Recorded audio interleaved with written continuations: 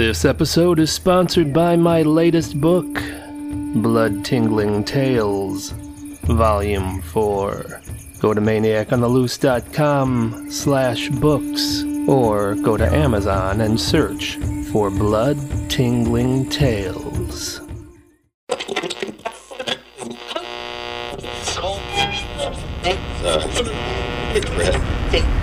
If you like scary stories, you've come to the right place. Welcome to the Maniac on the Loose Scary Stories podcast. Sit back and relax. Keep your arms and legs inside the vehicle at all times and enjoy the ride.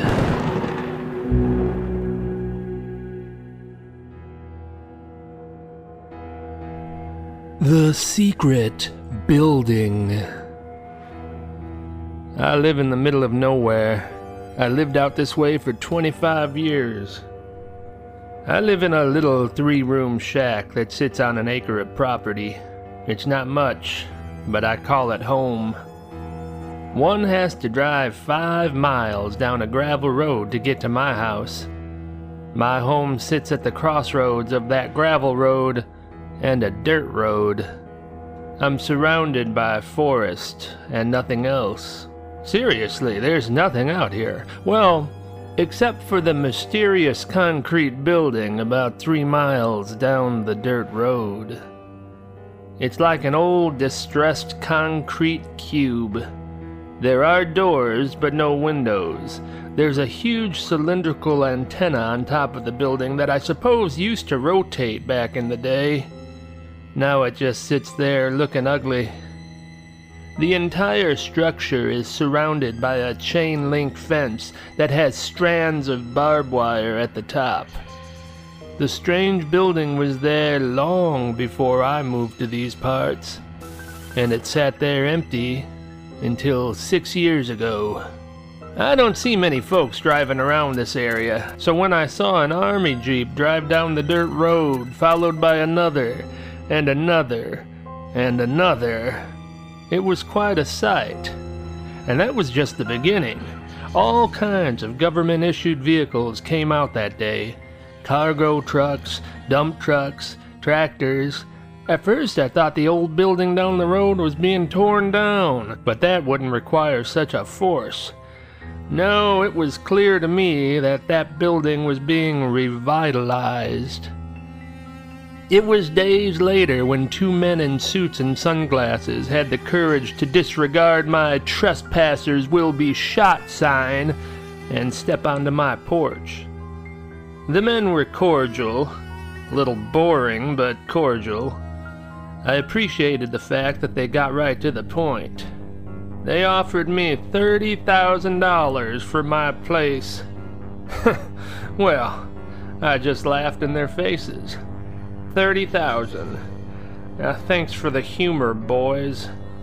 They countered that the price they offered was market value, and they were right. But where was I going to go? What kind of home would $30,000 buy me? Not much. Certainly nothing out in the beautiful country like this place. I told them it would take a hell of a lot more than $30,000 to get me off this property. I may be 70 years old, but I have plenty of spunk. I figure I have at least another decade on this planet.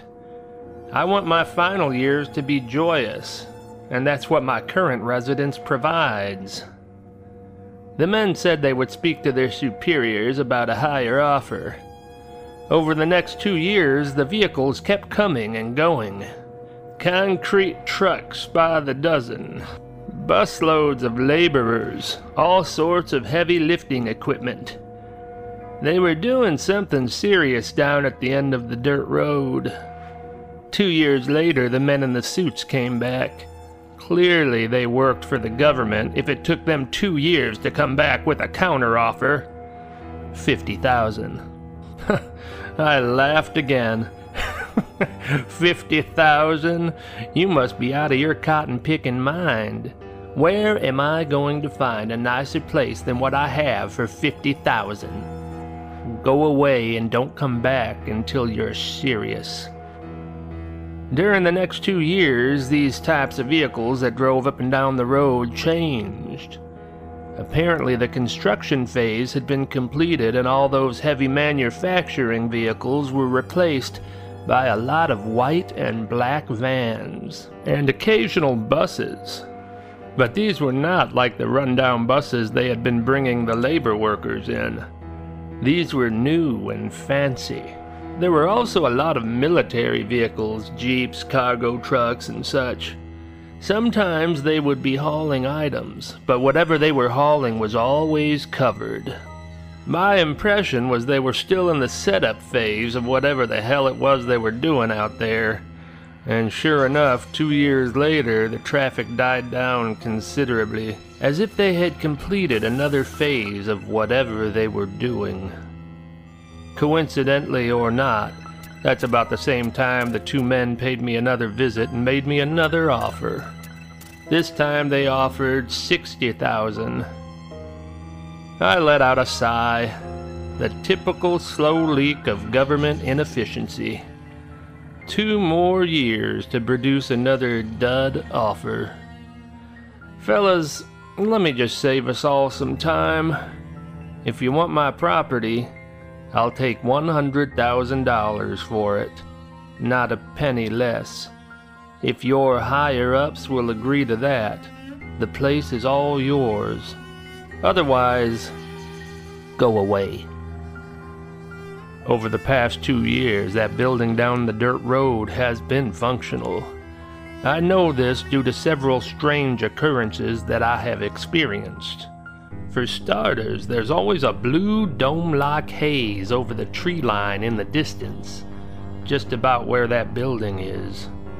Some nights I'm woken up by a low, reverberating hum. It's not the sound that wakes me up.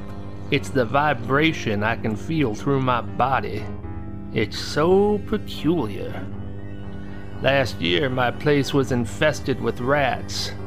Even though I live out in the wilderness, I have never had a rat in my house.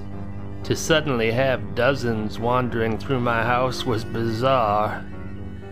I'm positive they all came from that building. These were probably research rats that escaped. I bought a boatload of rat traps, humane rat traps, the catch and release kind. I like animals. I couldn't bring myself to hurt any critters. I bought about 10 rat traps. I put some food in the cages that would lure the rats up an easy access ramp. The ramp would lead them into the cage and then shut behind the rats once they entered the cage. I put the traps all around my house. The next morning I got up to see that the food was gone from every single trap. Upon closer inspection, the cage doors that I would open to release the rats were all raised. It were as though the rats went in, ate the food, and then someone set them free. The next night I put up a motion-activated field camera in my kitchen and set the traps out again. Once again the food was gone, the doors were raised, and the cages were empty. I immediately checked the field camera to see what happened. Sure enough, the rats were finding their way inside the traps and were eating the food. I sat in shock when I saw how they were escaping. The cage doors were all rising up on their own. I couldn't explain it. It was as though some invisible force was lifting the cage doors and letting the rats out. Things continued to get more weird after that. I was on my porch listening to the crickets chirping when suddenly the night was filled with the distant howling and barking of dogs. The sound was coming from the secret building down the road, no doubt. The ruckus continued until I heard a myriad of guns firing, and then the dogs' howls fell silent. Were they killing dogs up there? The next night I saw a large semi-truck driving down the road. It looked like a chicken truck, the kind they cram live chickens into for transport. Except it wasn't chickens I heard. It was the wail of babies crying. Human babies. There was no mistaking it. I must have heard a dozen babies crying in unison as the truck passed by my house. What were they doing with all those babies? At this point, I decided I needed to take a closer look at what exactly was happening at the secret building down the dirt road. I know these woods like the back of my hand. I took my all-terrain vehicle through the woods until I got close to the facility. At that point, I got off and quietly approached by foot. When I emerged from the forest, I couldn't believe the sight before me. The old concrete structure was still there, but it was painted black, which made it nearly invisible at night. Next to the building were a series of medium-sized pyramid structures. Next to those was a field of massive antennas. They must have been 200 feet tall, and I could see balls of electricity sparking through the cables. That's when I heard the dogs barking again. A swarm of at least 50 dogs bolted out of an open door of the main building and raced to a chain-link fence that surrounded everything. Several of the dogs began chewing on sections of the fence.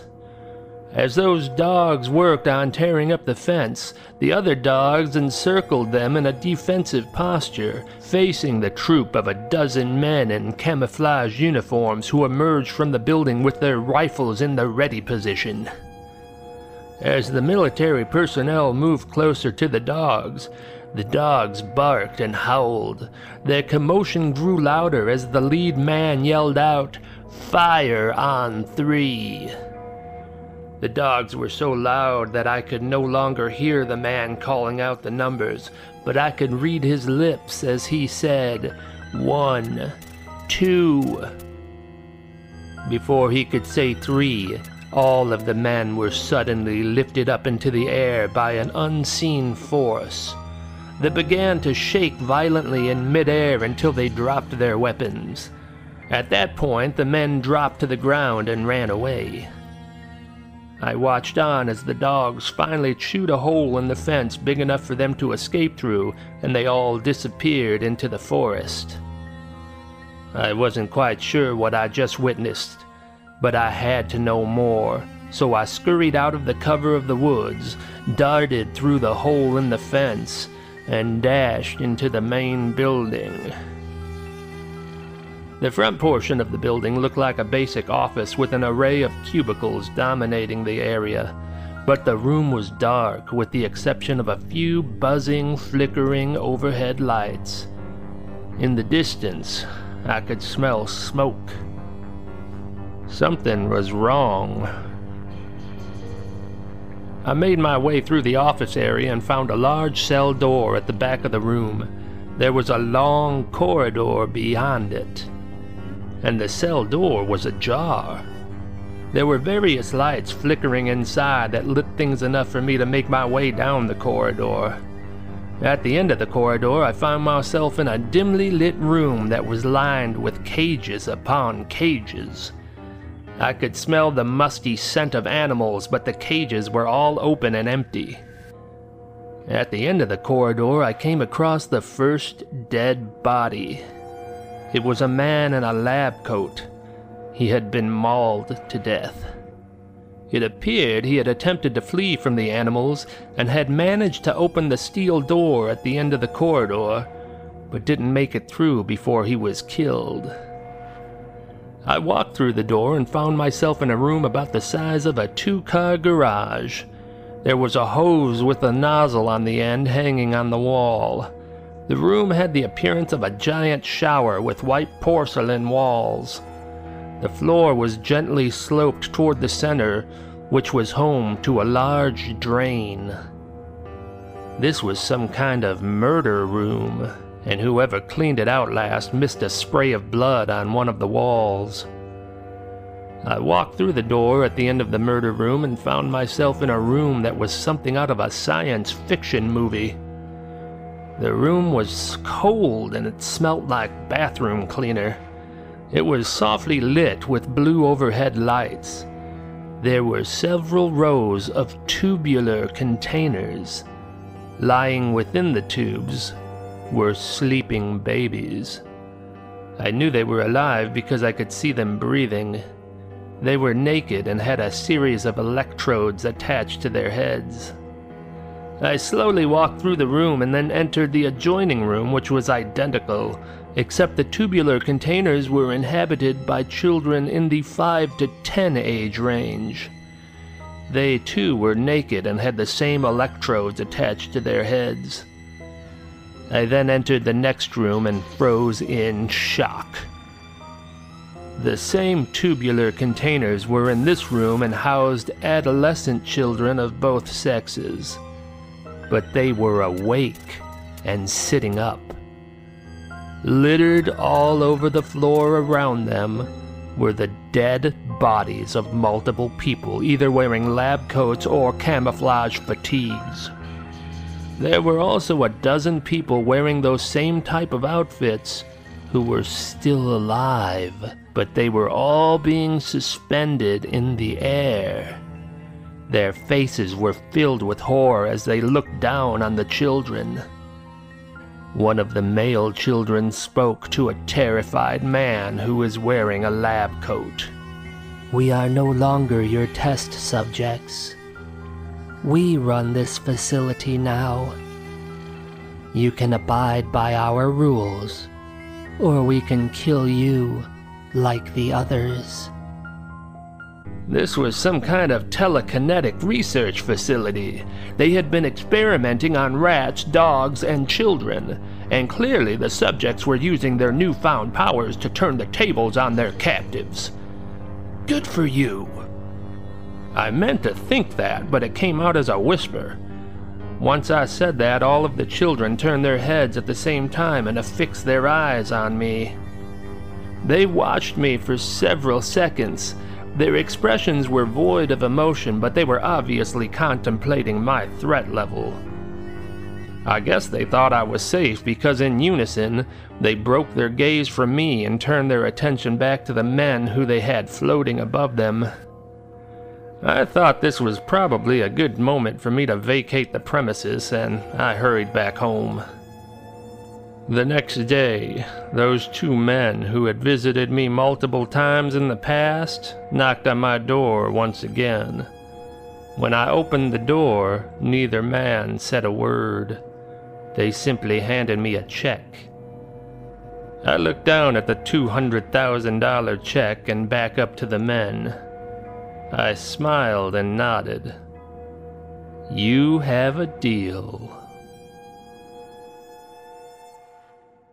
This episode is sponsored by my latest book, Blood-Tingling Tales, Volume 4.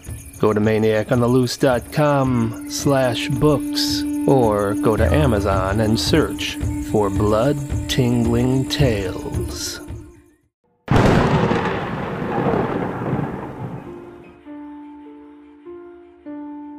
Do not deliver. I had recently taken a job as a pizza delivery man in a small town in North Carolina. Most of the delivery requests were less than 5 minutes away. Some were on the outskirts of town, which could be up to a 15-minute drive, and some were even farther, set back in the deep, dark woods that surrounded the little town. We were always short-staffed and extremely busy. The repetition was constant, so after a few months I had the routine down quite well. I mostly delivered pizzas, but I also took calls and worked the counter when I was there and everyone else was preoccupied. It was a Friday night, prime time. The phone was ringing off the hook. The cashiers were swamped, the pizza makers were in a frenzy, and the manager was running around like a chicken with its head cut off, assisting in any area he could. Since everyone else was preoccupied, I answered the phone. The voice on the other end was old and weathered. Pizza? Yes, what kind of pizza would you like? I want pizza.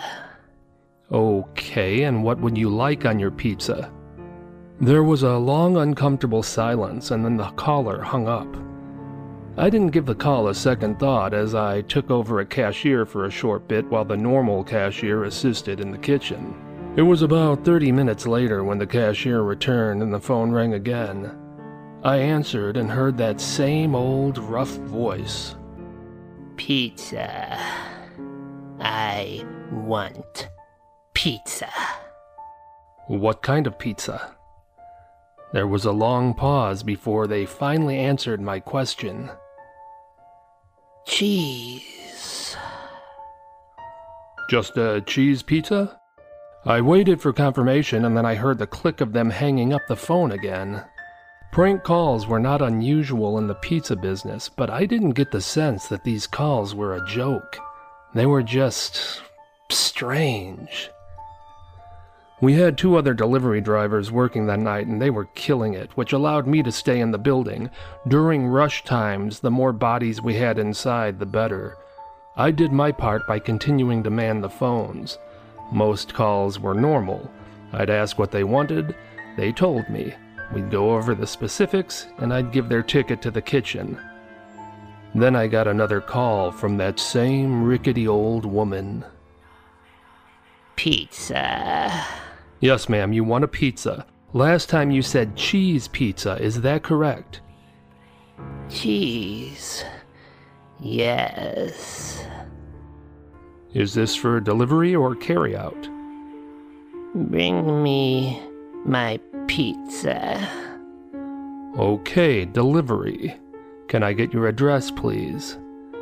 Again, a long pause. 100 Cold Creek Lane. Okay, it will be about 20 to 30 minutes. Will you bring it to me? Yes, I will.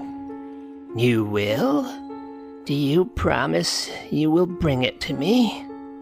Her voice sounded weak and pitiful and held a hint of surprise as if she expected me to deny her order.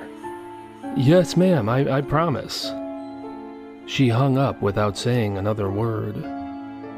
I punched her information into the system that would bring up the ticket so I could hand it off to the kitchen. Upon entering her address, a large red box with an X through it appeared on the monitor screen with the bold letters that read, "Do not deliver." I was confused. I hadn't seen this since I started working there. I wasn't sure what to do, so I hollered back to the manager who was in a rush filling the ovens with pizzas. Hey, someone called in a pizza order, but their address is showing as a do not deliver. What's that all about? The manager kept his focus on the task at hand and quickly rattled back an answer. Just what it says. We don't deliver to that address. I had more questions, such as why an address would be marked as do not deliver, but didn't want to shout back and forth over the buzz of the busy workers, so I left it at that. I would have called the old woman back, but I forgot to get her phone number. Being the upstanding worker that I am, that didn't sit well with me. I imagined the decrepit body that belonged to the voice. She seemed optimistically surprised that she may actually receive the pizza she ordered. In reality, it wasn't coming at all, and I couldn't even call her back to explain. Over the next 30 minutes, I took a large volume of pizza orders. Once things finally started to slow down, I received another call from the old woman. She sounded sad. Where is my pizza? I wasn't sure how to break the news to her that her address was flagged as do not deliver. I'm sorry, ma'am. There was a problem with your address. Her sad, tearful voice interrupted me. You promised me. You promised me. With that, I heard the click of her hanging up the phone, and I felt horrible. I hurried back to the kitchen, cooked a cheese pizza to perfection, and hopped into my vehicle. I was going to make this old woman's day by delivering this pizza to her personally, free of charge. I had never heard of Cold Creek Lane before, and neither did my GPS, as it took me down a dead-end street in the middle of nowhere. The street I was on was canopied by sinister-looking, shadowy trees. The road ended at what once may have been some kind of driveway, but now was nothing more than a muddy path littered with overgrowth of trees and brush. I was about to end my attempt at being a good Samaritan when up ahead at the end of the muddled path in front of me, I can make out the looming shadow of a house that appeared as decrepit as that old woman sounded. The moonlight cast a subtle glow upon the foreboding structure, or I wouldn't have realized it was even there. I could see that cobwebs blanketed the various shattered holes in the windows. There were several pieces of rotted siding hanging by the thread of a nail, just waiting to splinter to the ground. The roof appeared slightly off-kilter, likely due to its foundation decaying away. There was no way anybody lived here. That's what I was thinking when I saw the soft flicker of a candle in one of the upstairs windows. And then I heard the distant, familiar voice. Bring me my pizza. It was her. I fought my way through the entanglement of overgrowth down what was likely once a magnificent drive to the dark, sinister-looking house. I stood outside a decomposing front door that was hanging crooked from crumbling hinges. The door was permanently open, pushed in such a position by the birth of several small trees that had snaked their way up through the rotting porch. At least I knew I was at the correct address. 100 Cold Creek Lane was stenciled across the rusty house-mounted mailbox. I stepped inside the dwelling and was met by a moldy stench. I could hear the chirps of rats and their sharp nails clicking against the floor as they scattered in various directions. "Hello? Are you here?" I expected a response, but got none. "I'm here with your pizza. I made it myself, and it's on me." Silence. I could smell the smoldering wax from the candle that I witnessed outside. I carefully followed the scent up a staircase, making sure to check each rickety step for strength before putting all of my weight on it. Eventually, I winded my way up the stairs and can see the glow of the candle shining from underneath a door at the end of the hall. "Are you there?" Still no response, so I started toward the door. With each step I took, the floorboards shrieked as if offended by my weight. As I got closer to the door, the stink of death began to fill the air. I had the urge to turn and run at that point, but I had come this far. I was going to see this thing through. I pushed the door open and its rusty hinges squawked. I let out a gasp and dropped the pizza to the floor when I saw it. An old, leathery woman. Her head was tilted back in an unnatural position, and her open eyes were wide and lifeless. I let out a scream, and at that moment the decrepit woman's head jerked around in my direction, and she fixed her frosty eyes upon me. I turned and ran. I never looked back. I fought my way through the overgrowth around the menacing house, imagining the eerie woman coming after me. I didn't even look back in my rearview mirror once I reached my car in fear of what I'd see behind me. I raced back to the pizza place and burst into the kitchen in a huff. The employees could see I was in distress and huddled around me, helping me to a chair and handing me a glass of water. The manager bent down next to me. He could see how frazzled I was and instructed me to take several deep breaths. Eventually, I calmed down enough for him to ask me what happened. As I began telling of my experience, the manager stopped me when I mentioned the address of 100 Cold Creek Lane. 100 Cold Creek Lane? Yes. He let out a relieved breath and chuckled. I'm afraid you got duped by some Frank callers. They call up here all the time ordering pizza to be delivered to 100 Cold Creek Lane. They think it's amusing after what happened there.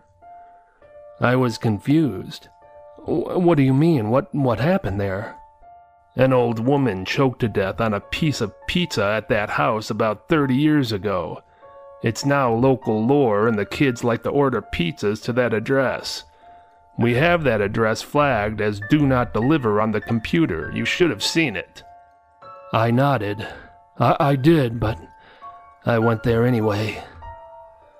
As stupid as I felt, I was more relieved by the fact that what I experienced was nothing more than a prank. So that old woman in the house, I guess she was in on the joke as well, huh? The employees all started looking around at each other, puzzled. What house? 100 Cold Creek Lane, that old creepy house. The manager stared at me with a perplexed expression. There is no house at 100 Cold Creek Lane. They tore that place down decades ago. This episode is sponsored by The 9 Lives of Ski Mask. Ski Mask is an animal lover. He's also a serial killer. A bizarre scientific experiment has empowered Ski Mask with more than one life to live. Unbeknownst to the scientists, Ski Mask is not your average specimen. He is an intelligent, bloodthirsty psychopath who has managed to turn his nefarious skill set into a dark, mysterious occupation. The 9 Lives of Ski Mask Complete Collection is only $2.99, or free if you have Kindle Unlimited. Search for The 9 Lives of Ski Mask on Amazon, or go to maniacontheloose.com/books.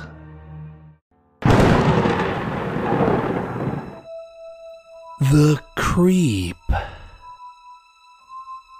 It was the hottest stretch of summer when my air conditioner died. And I don't mean it was hot. I mean it was scorching. 100-degree highs were forecast for the entire week, and the humidity was so thick I swear you can cut it with a knife. My house had horrible insulation, so it took no time at all for the inside temperature to reach that miserable outside temperature. My cat and I were suffering. I called every air conditioner repairman I could find, but they were all booked up for the entire week. I found a website that listed different independent handymen in my area. Only one of them listed air conditioner repair on their resume. I perused the reviews and noticed a trend. Great handyman, but a total creep. Sleazy guy, but gets the job done.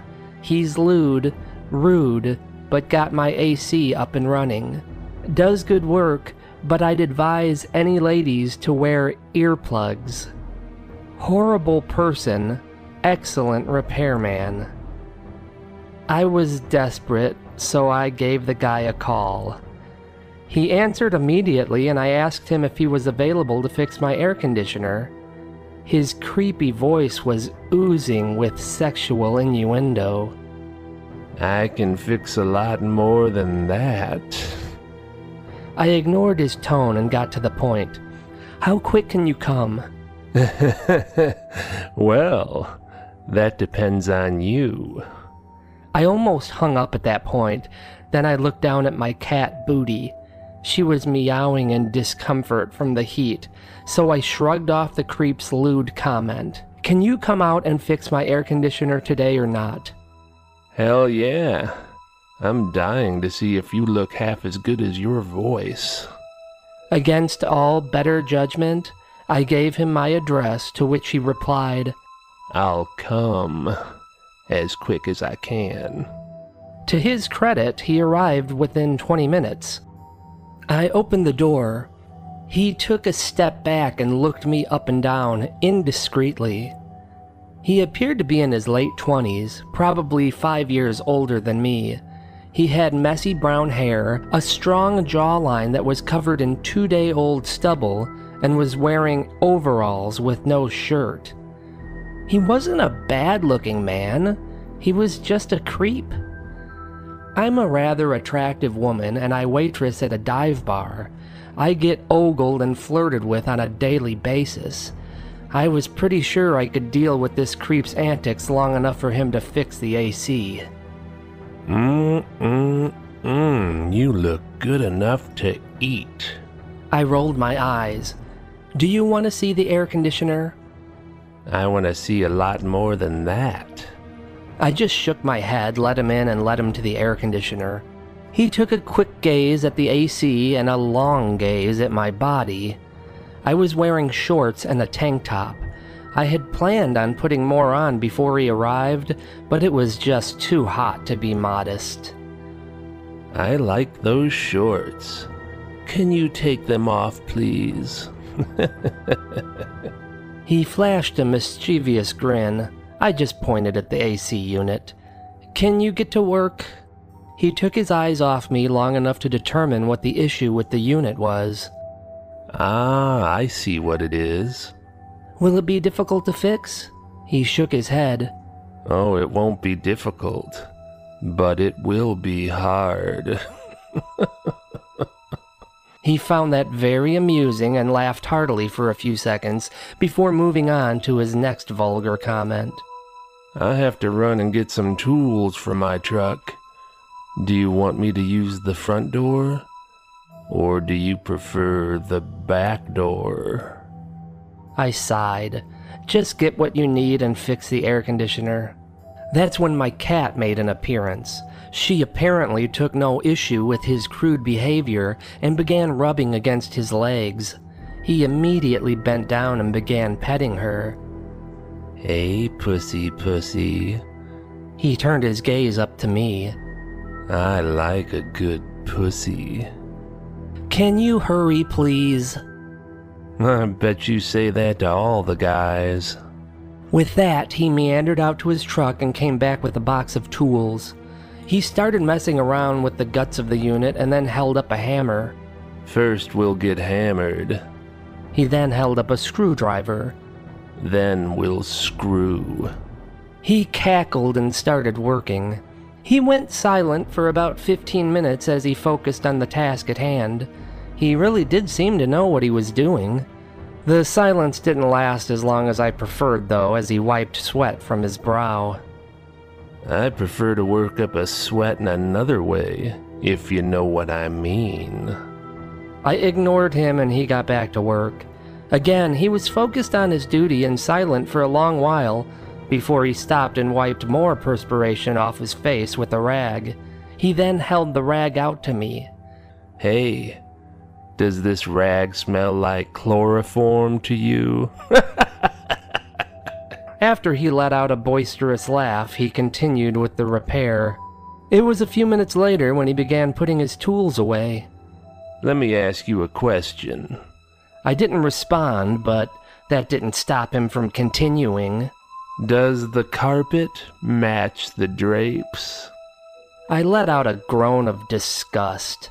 Not only was his comment raunchy, it was stupid. That line is usually reserved for redheads or blondes. My hair is jet black. What an idiot.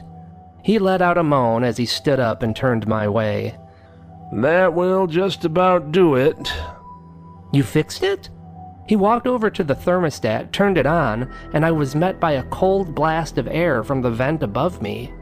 I was smiling ear to ear and asked him how much I owed him. I can let you work it off. I shook my head while displaying an appalled expression. Just tell me how much I owe you. He continued to check out my body as he spoke. 200. I handed him the money. Now please leave. On his way out, he stopped and handed me a business card. If you need me for anything, And I do mean anything. Don't hesitate to call me. I took his card, pushed him out the front door, and locked it behind him. I watched out the window and I felt a sense of relief as I witnessed him drive off my property and out of sight. It was only a few minutes later when I heard the heavy thud of someone stepping up onto my front porch. This was followed by the distinct metallic rattle of the doorknob jiggling. It was the creep. He came back. I knew him driving off so willingly seemed too easy. The mild shaking quickly turned into several aggressive turns of the doorknob. He was trying to get into my house. Fortunately, the door was locked. However, that momentary sense of comfort vanished when I heard the smashing of the front door window. I ran toward the door in an attempt to barricade it with something before the creep could enter, but it was too late. I got there just in time to see his arm reach in through the broken glass and unlock the door. I turned to run toward my phone to call the police, but it wasn't fast enough. I was tackled to the ground. I tried to get up, but the creep pinned me to the ground and immediately started trying to pull my shorts down. He was going to rape me. I fought with all my might. The creep was wearing a blue and red ski mask. I don't know why he bothered. I knew exactly who he was. I was able to rip the ski mask from him just as he ripped my shorts from my body. To my shock, it wasn't the creep at all. It was an ugly man with a misshapen face. He had bleached white hair and sported an ugly scar over one of his eyes. He was strong and was able to hold both of my arms down with one hand. He used the other hand to begin unfastening his trousers. I could see his rotten teeth and smell his putrid breath as he hissed at me. Don't worry, bitch. You won't have to live with this. After I rape you, I'll kill you. I fought with every ounce of strength I had, but I couldn't budge him. I screamed as I could feel him pulling down his pants. He was mere seconds away from violating me. That's when I heard a loud clanking thud. This was followed by the grotesque intruder collapsing on top of me. It took all of my strength, but I managed to shove the lead-like body of the intruder off of me. After I did, I saw the creep standing there holding the pipe wrench that he had just knocked the intruder out cold with. Forgot my tools. I stood up and tried my best to hide the naked lower half of my body, but the creep got an eyeful and nodded approvingly. I ran down the hall, grabbed my phone, called the police, and then found a towel to cover myself up with. I then retrieved the creep's tool bag and walked back to the front door where he was waiting. The creep didn't miss a beat. Wanna drop down to your knees and give me a proper thank you? If you know what I mean.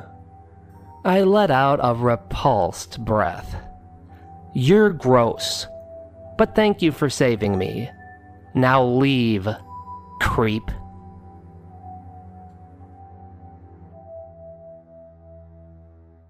This episode is brought to you by Horror Quickies. If you like horror anthology books, this is for you. Over 80 tales of terror told in a true story style that will curdle your blood and send shivers down your spine. Horror Quickies, the complete series, is only $2.99 on Amazon, or free if you have Kindle Unlimited.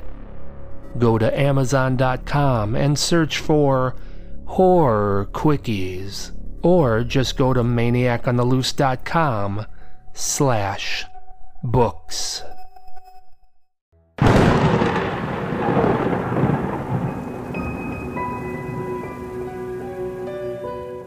The dead body. Body bag. I was trekking through a very secluded section of forest in the deep woods of southern Missouri. This general vicinity was popular with hikers and campers, but I opted to meander off the beaten path to enjoy the peaceful solace of the timberland. After a few hours, I began to get winded and plopped down under the shard of an old willow tree that had taken root near a babbling brook. I closed my eyes and listened to the water gently cascading through the stones embedded within the brook. I could smell the mixture of pine resin, wild jasmine, and the ever-so-subtle aroma of honeysuckle mingling together sweetly in the air. I could have sat out there all day, but wanted to head back to a more populated trail before it got dark. As I stood up and brushed off my pants, something dark and unnatural to the area caught my eye. It looked like a large piece of plastic sticking out from under some leaves. Damn litter bugs. Even out in the middle of nowhere, their lazy, disrespectful remnants can be found. I let out a huff as I marched toward the trash. I'd pick it up and carry it with me until I found a proper trash receptacle to place it in. I bent down, grabbed the black plastic, and pulled. To my surprise, there was much more to the debris than I realized. It was caked under the dirt, and it took a few solid tugs for me to pull it free.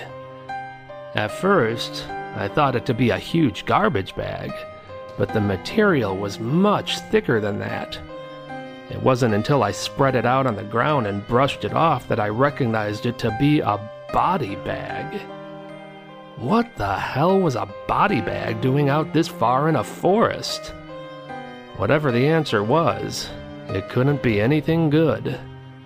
I contacted the police and alerted them of my bizarre discovery. They took it very seriously and scoured the entire region over the next few hours. I was sickened when they informed me that they found the dead body of a woman in a freshly dug grave.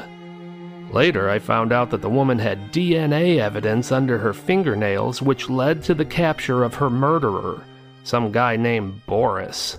And all because I happened to take a little hike through the isolated section of forest and stumbled across that body bag.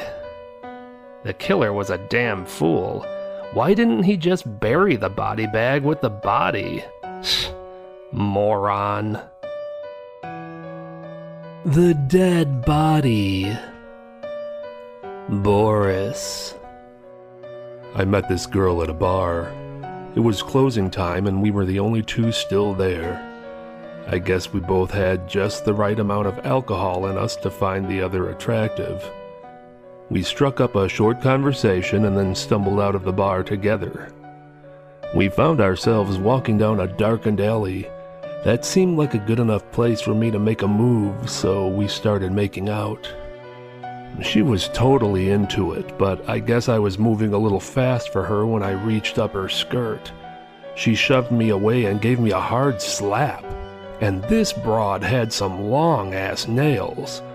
I don't think it was her intent to scratch me, but that's exactly what she did.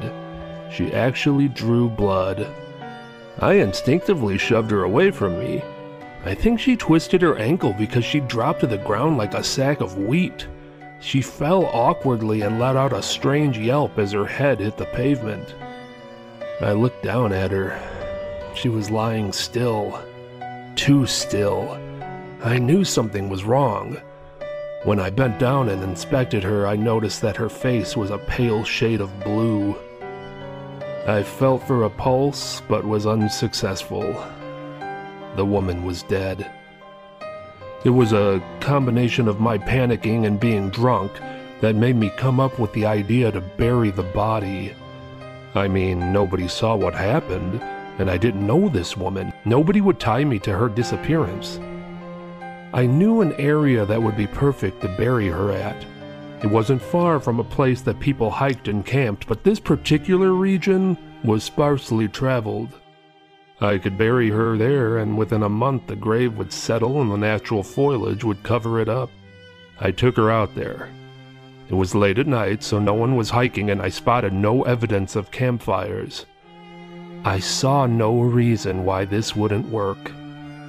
I dug a deep hole, dropped her body into it, and filled it back in. I then covered it with branches and leaves. I knew hikers and campers would pass by the area from time to time, but this was so well concealed that none of them would give it a second glance. I was home free. Or so I thought. I was shocked a few days later when the police showed up at my door and arrested me for her murder. I don't know what the hell led them to find that body. The dead body. Sleeping bag. I was planning on doing some camping in the wilderness. Originally, my boyfriend was going with me, but he bailed on me at the last minute. He had to go out of town unexpectedly for business. That was fine with me. It would be nice to get away from his constant yapping for a couple of days. The problem was, he had the tent. Fortunately, the weather was supposed to be clear and pleasant that week, so I could do without the tent and sleep out underneath the stars. That's when I remembered that my boyfriend had my sleeping bag too. I asked a friend of mine who happens to be a med student if she had a sleeping bag I could borrow. She didn't, but said she could snag a cadaver bag for me. As morbid as that sounded, I thought it would probably work great, so I took her up on it. That night, when I was ready to turn in, I laid down in the cadaver bag near a pleasant babbling brook. The cadaver bag didn't work out as I hoped. Not even close. It was hot, steamy, and made me sweat. I felt like I was suffocating. I barely slept, and the next morning I was so aggravated with that uncomfortable thing that I threw it as hard as I could near some trees and stomped away. I always wondered what the person who found that cadaver bag must have thought.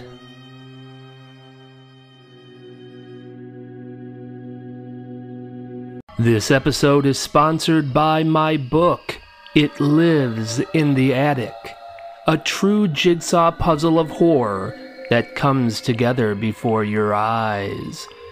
Prepare yourself for a roller coaster ride of the weird, the horrifying, and the unpredictable. It Lives in the Attic.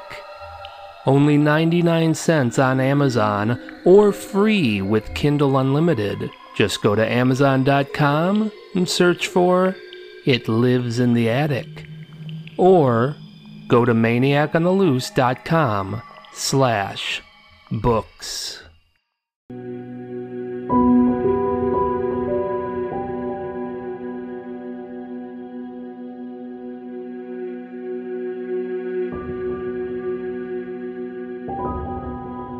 Neat freak.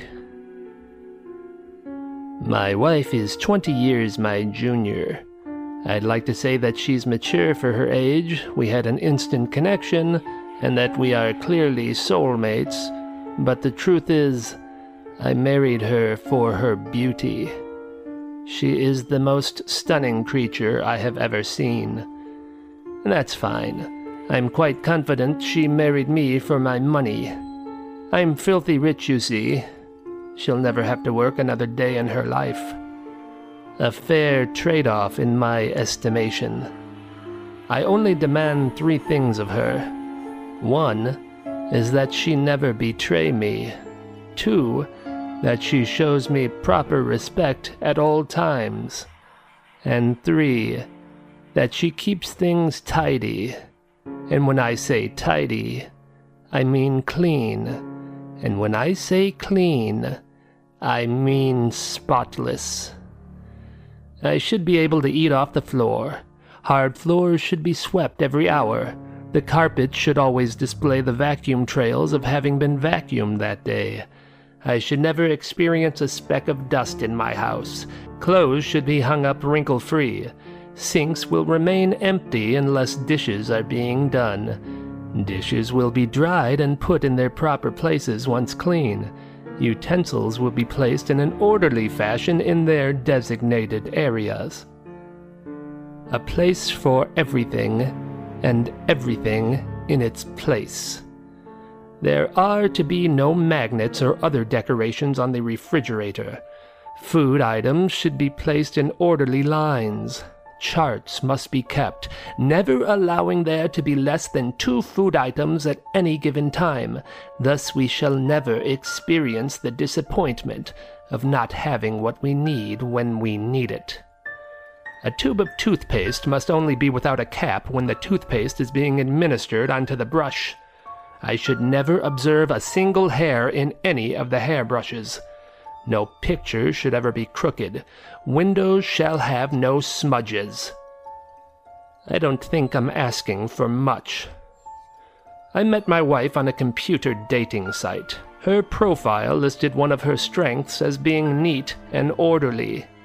I took that as her having the ability to keep a clean house. I even allowed her to hire up to 3 maids to assist her in her duties. This isn't rocket science. Yet, she explained to me that keeping the house up to my standards was a lot of pressure on her and that she was close to having a nervous breakdown. I chuckled. A nervous breakdown? From tidying up? How difficult can it be to keep a house clean? And yet today, I came home to a disaster. If it were possible for a tornado to sneak inside through a window and unleash its fury only within the interior of a house, that's what I would have suspected happened. I could trace the vaudeville-like steps my wife went through to create such a catastrophe. It appears that it started with her shattering a glass jar of spaghetti sauce on the kitchen floor. She attempted to wipe the mess with white towels, which along the way she realized she had ruined and haphazardly threw them in the trash. However, they didn't make it fully into the trash can. They hung out and continued to drip sauce on the floor, which funneled its way to the carpet. She attempted to clean the carpet with bleach, thus ruining it. When she went to the utility closet for a mop, she evidently pulled the entire broom and mop wall mount from the wall, sending all of the mops and brooms flying. The ruckus must have startled her, causing her to step back, bump the shelving unit that held all my nail screws and other fasteners. They spilled out all over the place. In her hasty attempt to put them back into their containers, she scratched up the floor. One of the brooms or mops must have hit a portrait on the wall and knocked it off. She endeavored to rehang it, but hammered an enormous hole in the wall in the process. With all the excitement, she left spaghetti noodles boiling in the pot, which had now cooked dry and smoke was infesting the house.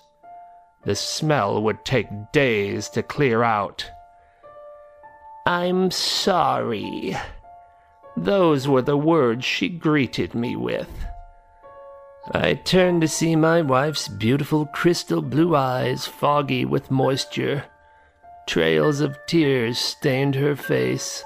She was shaking with anxiety. I consoled her by reaching out and embracing her.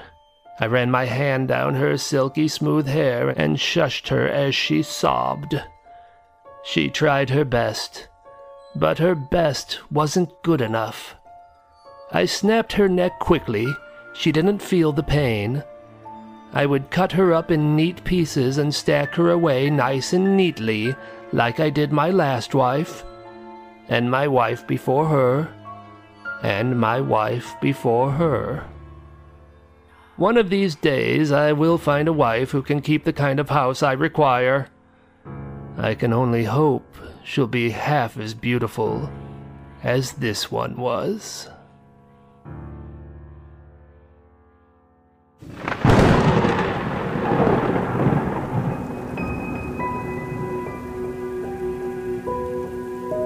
We hope you enjoyed the show. We're dying for you to come back for more.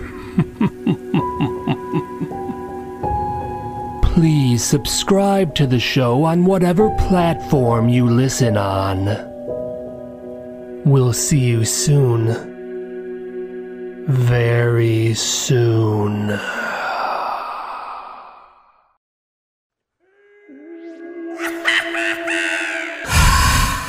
If you like what you're hearing, please consider contributing. Any amount helps. Recurring monthly contributions are best of all. Just go to maniacontheloose.com/support.